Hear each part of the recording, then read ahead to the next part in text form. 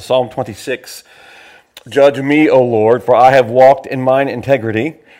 I have trusted in the Lord, therefore I will not slide, would be totter, or slip, or go away from the even place he is in by the verse 12. Examine me, O Lord, and prove me. Try my reins and my heart. For thy loving kindness is before mine eyes, and I have walked in thy truth. I have not sat with vain persons, neither will I go with dissemblers. I have hated the congregation of evildoers, and I will not sit with the wicked.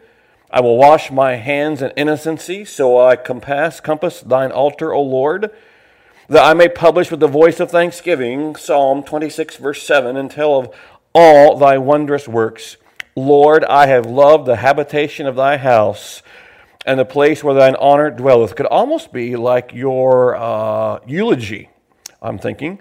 Gather not my soul, of course this part, my soul with sinners, nor my life with bloody men, in whose hands is mischief, and their right hand is full of bribes. But as for me, I will walk in mine integrity. Redeem me, and be merciful unto me. I love verse 12. My foot standeth in the even place. In the congregations will I bless the Lord. May the Lord his blessing to the reading of his words. Pause for prayer. Lord, next few moments, guide and direct my thoughts and words. I pray for Bill's family, continued bereavement and the passing of his niece. I think of Mary. I pray that you'd help her now with this cold, congestion, cough that she has with her broken rib. I pray you'd ease that pain, help the rib to heal quickly for Miss Sherry and her ongoing treatments, help her body to respond and not have terrible side effects. For Brother Larry, we thank you so much that he is doing better. May continue to heal him. And for Bruce, tomorrow I pray as he goes to the surgeon, there can be some help found. Some medicinal help, some therapy. I don't know how to pray other than, Lord, I pray that you'd intervene in his life. Encourage him, Lord, please, even tomorrow. And bless our time together. We thank you for this psalm. We thank you for the author of it. Thank you most of all for Jesus, who is the red thread of red that runs all the way through Scripture. May we learn today. In Jesus' name I pray. Amen. Now there are three things, I think it's in your, there are three possibilities as to the background of this psalm. Number one would be the sweet singer of Israel wrote this. If you remember, Ishbosheth was the fourth son of Saul. Two of his leaders, this will be 2 Samuel chapter 4, two of his generals murdered him. And came back and told David, look what we have done. And, well, we should be praised for this. And David did just the opposite. So it is thought by some that after this treacherous murder, David says to the people of Israel, judge me, O Lord, for I have walked in mine integrity. I have trusted also in the Lord. Therefore, etc., etc. Examine me. Can you imagine asking the Lord to examine you to the deepest core? Examine. It's like if you ever took a test. I was just thinking on the way over how on my final exam in the last year of theory, I got a B for the semester because I really blew the last part of the final. I had A, and then, I got that, really messed that up. And I remember it to this day. I really blew that thing. So there are sometimes your exams. Now, Dr. Phillips says that he would go into the exam on English history excited about it because that's his favorite subject and he could talk about that for a long time. I have never approached an exam excited about taking it. I know maybe you have, but every test I had, it was like nerve-wracking. And so can you imagine, though, saying to someone, now I want you to dig as deep as you want in my life and, I can stand the fire. I can't ever remember. I would never say that. And David's almost examined me. There's only one individual who could pass such a test with flying colors. That would be Jesus himself.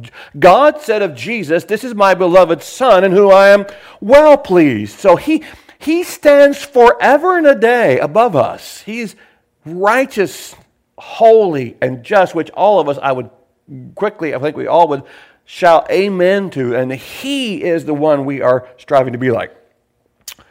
So, why did David say this? First possibility, it was after the murder of Ishbosheth, but I like what Spurgeon says. You don't have it in your notes, but he says this, the tenor of the psalm certainly agrees with the supposed occasion, but it is not possible with such a slender clue to go beyond conjecture. So there we are. It's not possible such a slender clue to say that is for sure why he wrote this. Number two is the possibility of 2 Samuel chapter 24.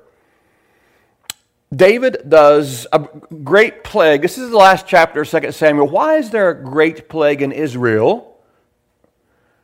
What did David do that to us seems halfway innocuous, but it wasn't to God's sight? He numbered the people. Even if you want to look at Joab, even sort of says, no, 2 Samuel 24, 2 Samuel 24, verse 3. Now, who was Joab? David's general. Was he good or bad? I would say the very same. Sometimes good, sometimes bad. He did a lot of things he should not have done, but he did. I mean, he was a good general at that. He says, and one of the good things is right here in 2 Samuel 24:3. David says, "Go number the people." And Joab said unto the king, "Now the Lord thy God add unto the people how many soever they be, 100-fold, and that the eyes of my lord the king may see it. But why doth my lord the king delight in this thing?" Why, you're asking? And I was, a little bit of study found out that unless it involved a redemption price, they were never to number the people. And so David was going outside the bounds of what was right to do as the king. What was the one, why would you do that? Why did David do this? What was the underlying purpose for David to start counting his soldiers? So, but what was in David? What if I did it? Okay, but if I counted, look at how many soldiers I've got. Look at the army I have at my beck and call. Possibly, we could have. If I did it, it'd be pride. Because wow, look at the armies I have. If they're going to do it for the right purposes, now David, yes, God. But the plague comes on the scene for a long time. There's this plague, but if you will look at the end.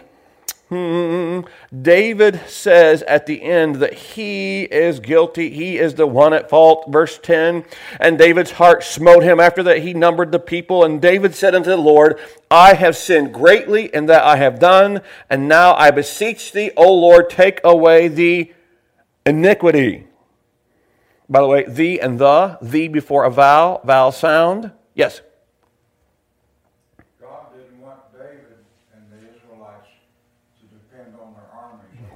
Well said, yes.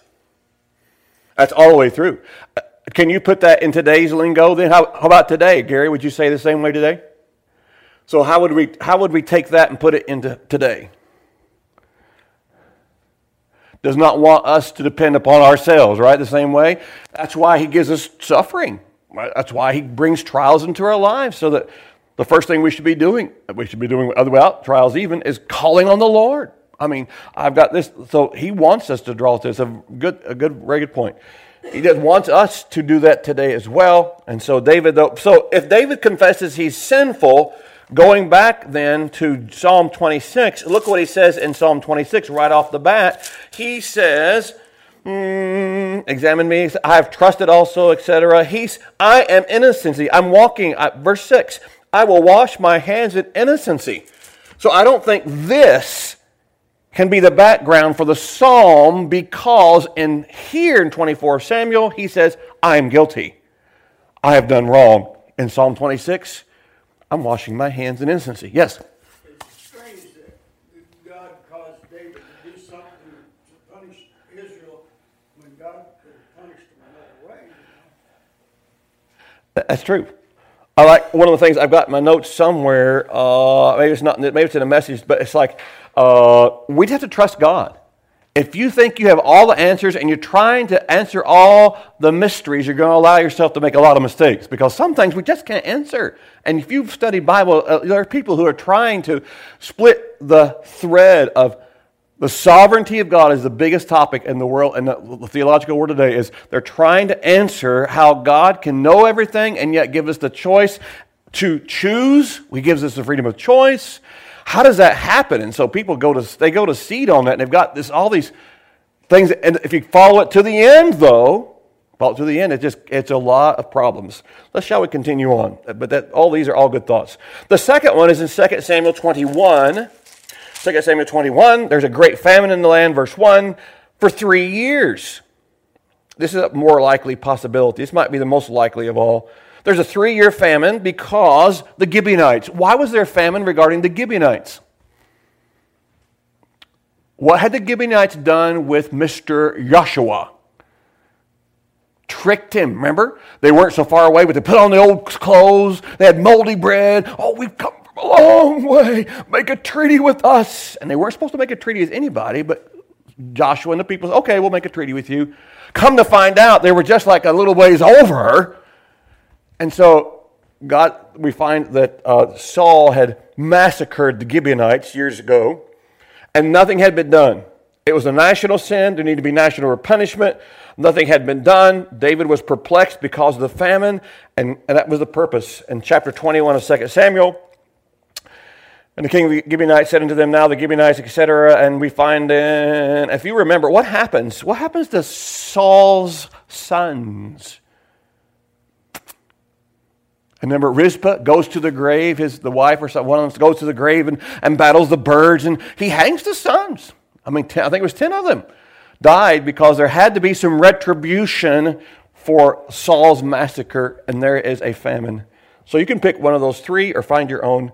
That's the stage is set back over here to Psalm 26.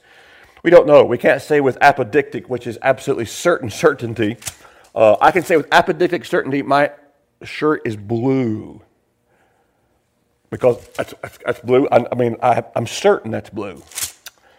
Judge me, O Lord. Verse, we find, if your outline's ready, the divinely open life. Judge me, O Lord, for I have walked in mine integrity. I have trusted also in the Lord, wherefore I shall not slide, totter. Examine me, O Lord, and prove me. Try my reins and my heart. In your outline, the words of that song that Stephanie plays often for invitation. Search me, O God, and know my heart today. Try me, O Savior, know my thoughts, I pray. See if there be any wicked way in me.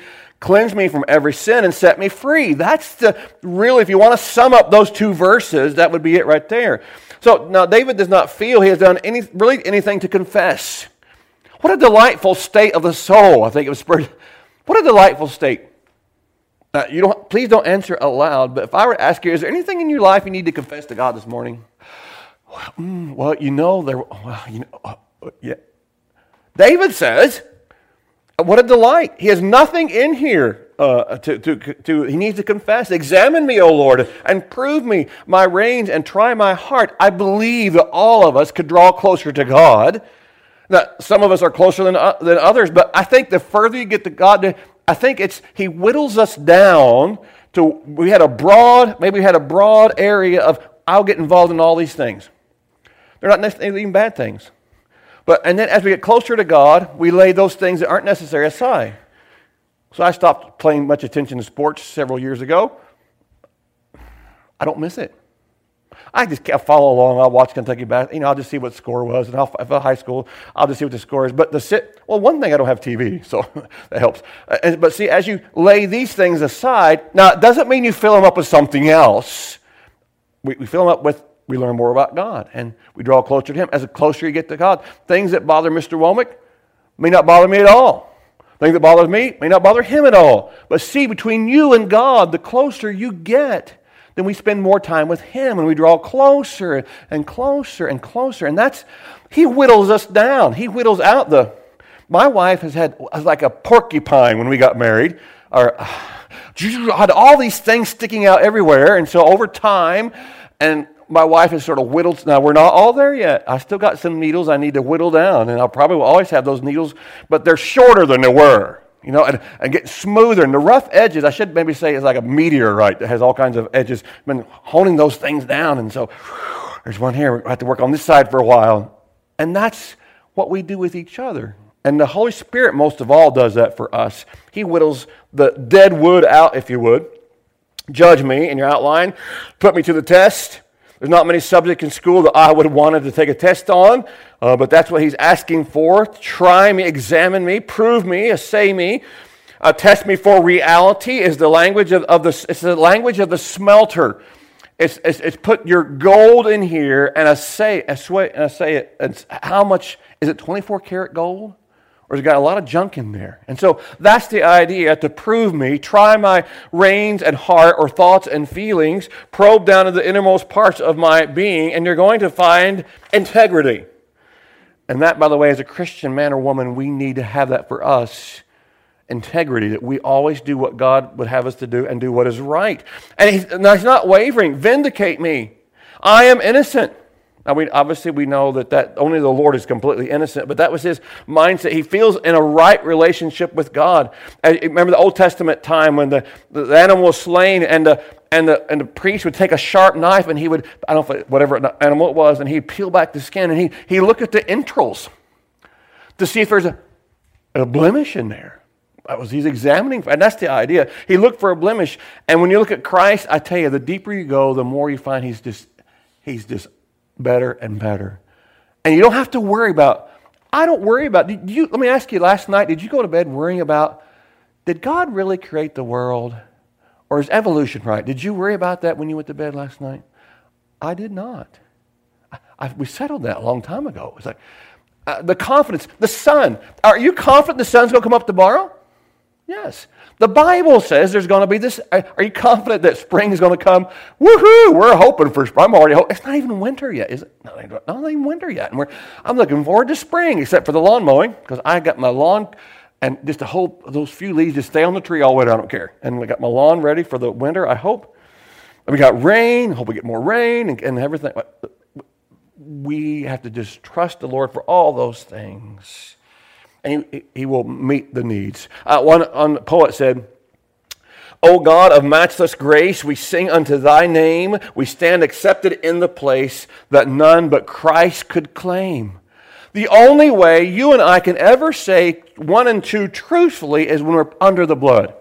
When God sees you and me, he sees us through the blood of Christ, and he can say, he's a redeemed one. He's one of my child. He's been forgiven by God's grace. So that was the divinely open life. Secondly, verse 3, the divinely obedient life. For thy loving kindness is before mine eyes, and I have walked in thy truth. Love is a very powerful motivation. How would you weigh a love as a motivation with other things? It's just about the highest motivation. You will see men that if they fall in love with, and they'll do anything that for this. They have all these different things that motivates them, sports or whatever. But when they fall in love with a woman, they will do whatever it takes to woo her, etc. We need people. Putting you in an outline, Montgomery Boyce says we need people who have been taught and who then also walk in that way, so that they demonstrate to unbelievers that the path of faith and the morality is the happy and successful way to live. We need to be, I won't say this, but poster children, if you would, in our world today, technology world, whatever. But we need poster children of God's marvelous power, that he can take a human being and change him from the inside out. And that's my immediate boss called me a couple of weeks ago. We were on a call, and I'd sent some pictures of all we're doing at our senior centers and across the whole state of Kentucky with all 15 of our ads on the same call. She used all the pictures I had sent her of our group here, the only one she used of all the pictures that show everybody else what they should be doing with their money or something to give us some ideas. And so my boss goes, Tim, you're the poster child for FiveCo now. I said, I don't want to be that thing. So, but we are in a way, in a good way, we should be salt and light for a world to see. So divinely obedient light.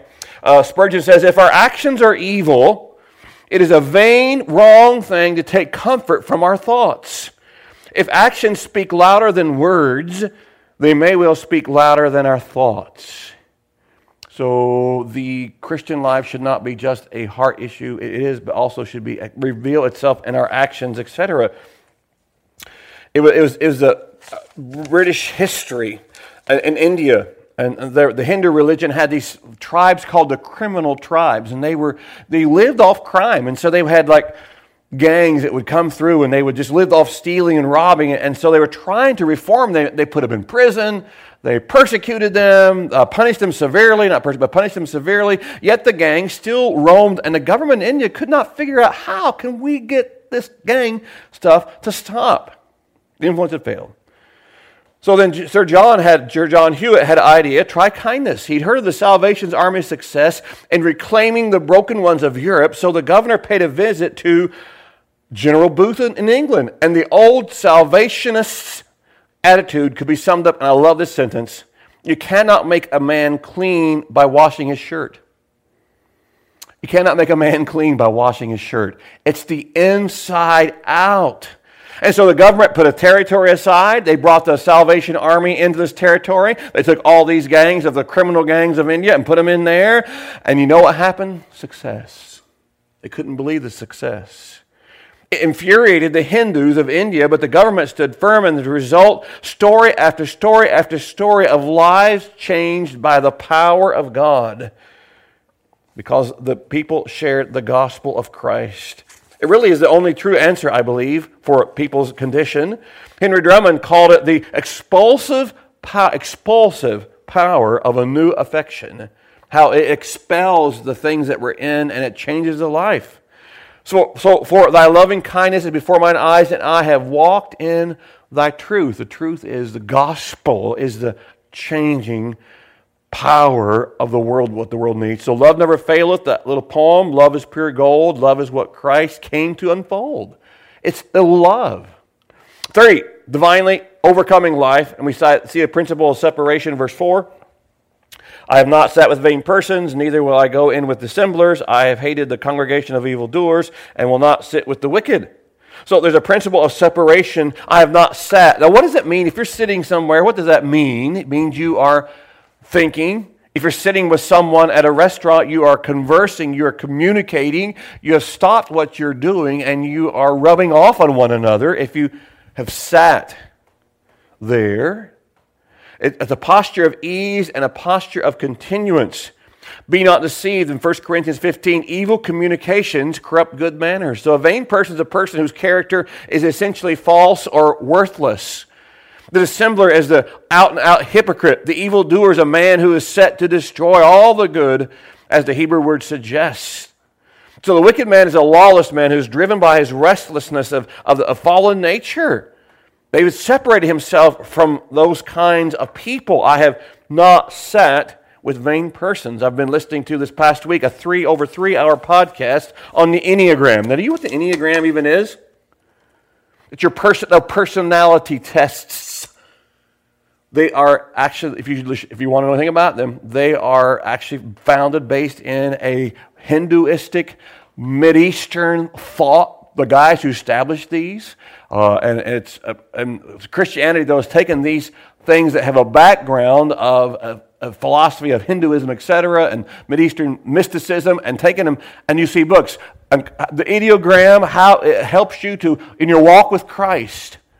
And they haven't traced back all the way where these things got their start from. We have to be careful. David said he's not going to have sat with vain people, or neither will I go in with dissemblers. I have hated the congregation of evildoers. This is something I think that is forgotten today, a place of a good positive no. Sometimes, no, I'm not going to do that, or I really don't do that, etc. We as Christians, now we're not trying to be condescending or arrogant, but it's like Potiphar. He had a wife who rolled her eyes at Joseph, and he wouldn't roll them back. So he just said, no. And when the time came, he ran out.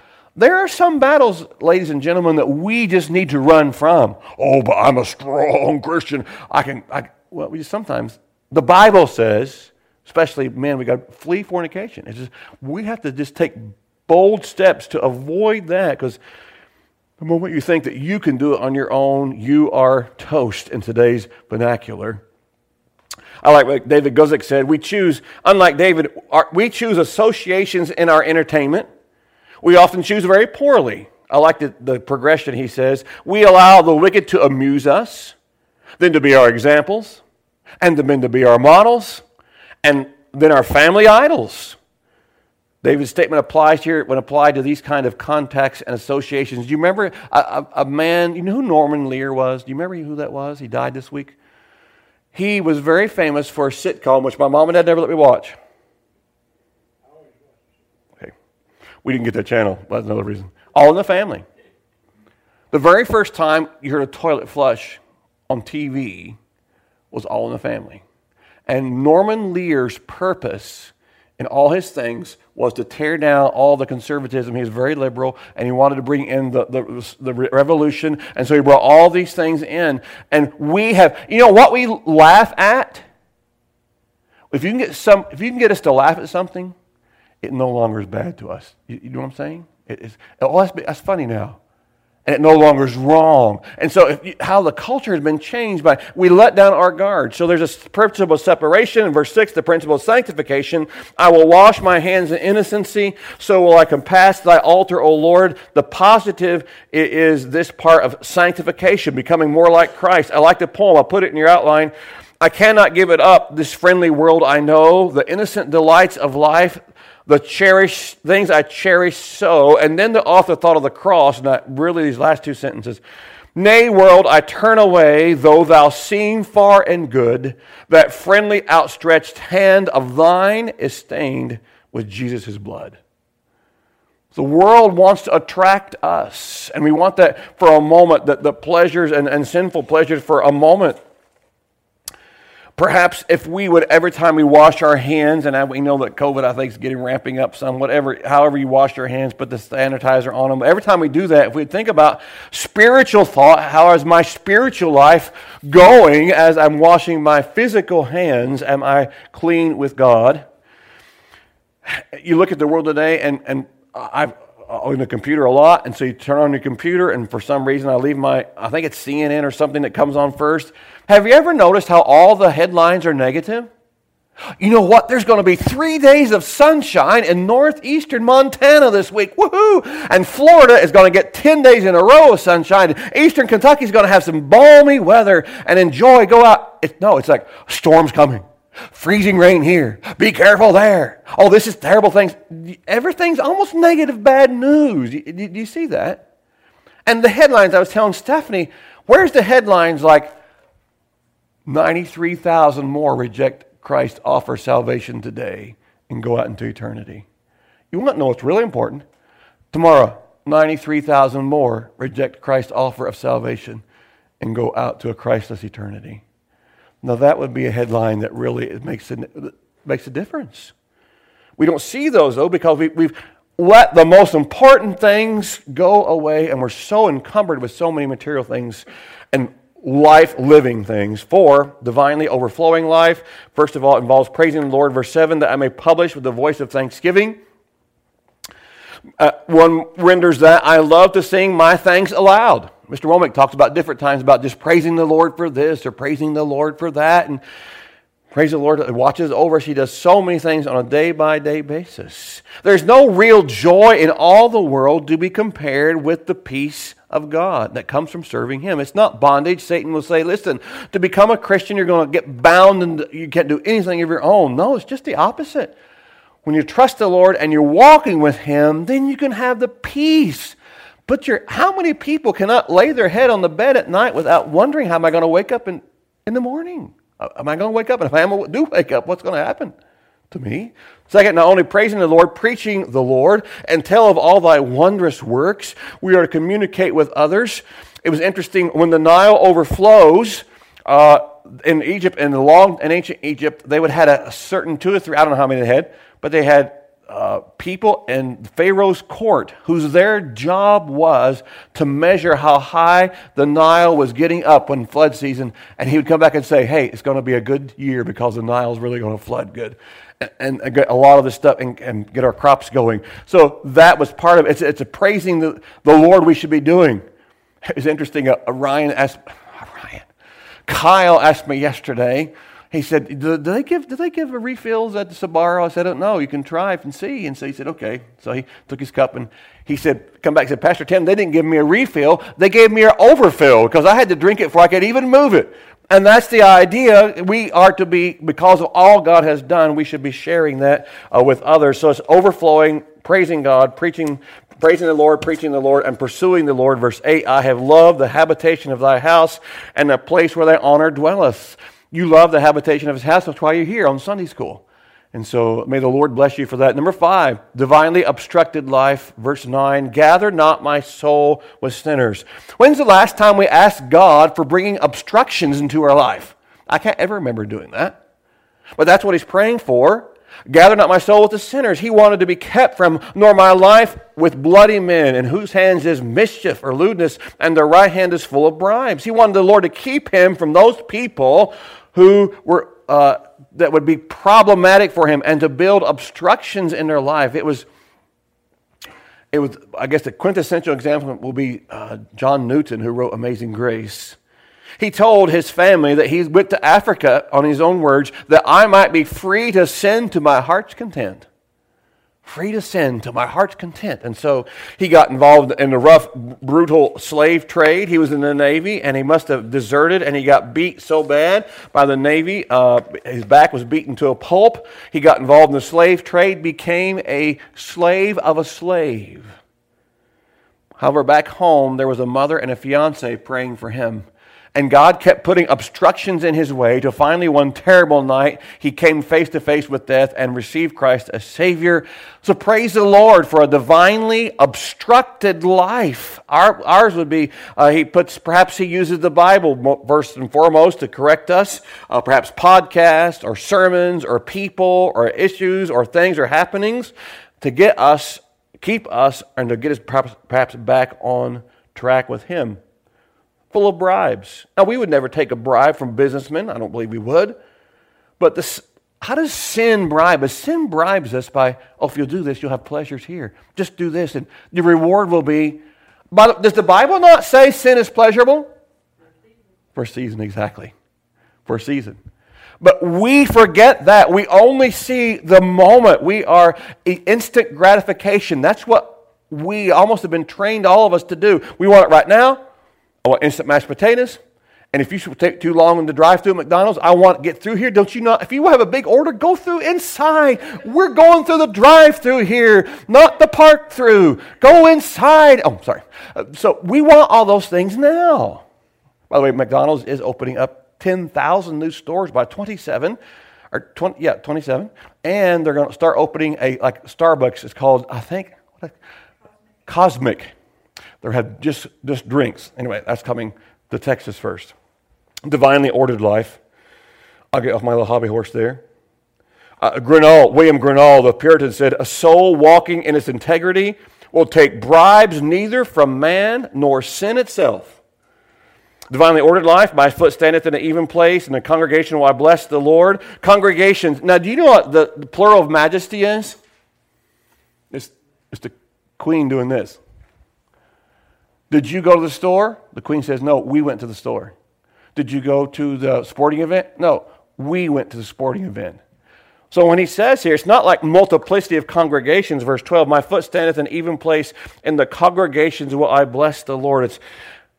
It's the congregation of, that's that plural majesty, referring to one person, but more than one. When the queen speaks, it's not just her. It's the whole country of England. So you think about when you're in leadership, the responsibility, whether you want it or not, it is yours to treat correctly. So, Queen, we are going, we're not going. So it seems, I put it down, I think, as we close, he seems to say to all of them, hoot at me if you will, seek to trip me up as you please. God is high above you all, and in him I shall stand my ground, for blessed be his name. Notwithstanding every attempt of the enemy to throw me down, my foot standeth in an even place. In the congregations will I bless the Lord. So we have to trust him, and it's the joy of walking. That whole psalm, judge me, examine me, assay me. And maybe something we should ask on a daily basis, Lord, show us the things that are displeasing to you. Let us pray. Lord, we just thank you for the psalm. Thank you for the psalmist. We thank you for your word. May you help us to apply to us to apply it to our lives. Lord, may we rejoice in the forgiveness in Christ. May we serve you this week. In Jesus' name I pray. Amen.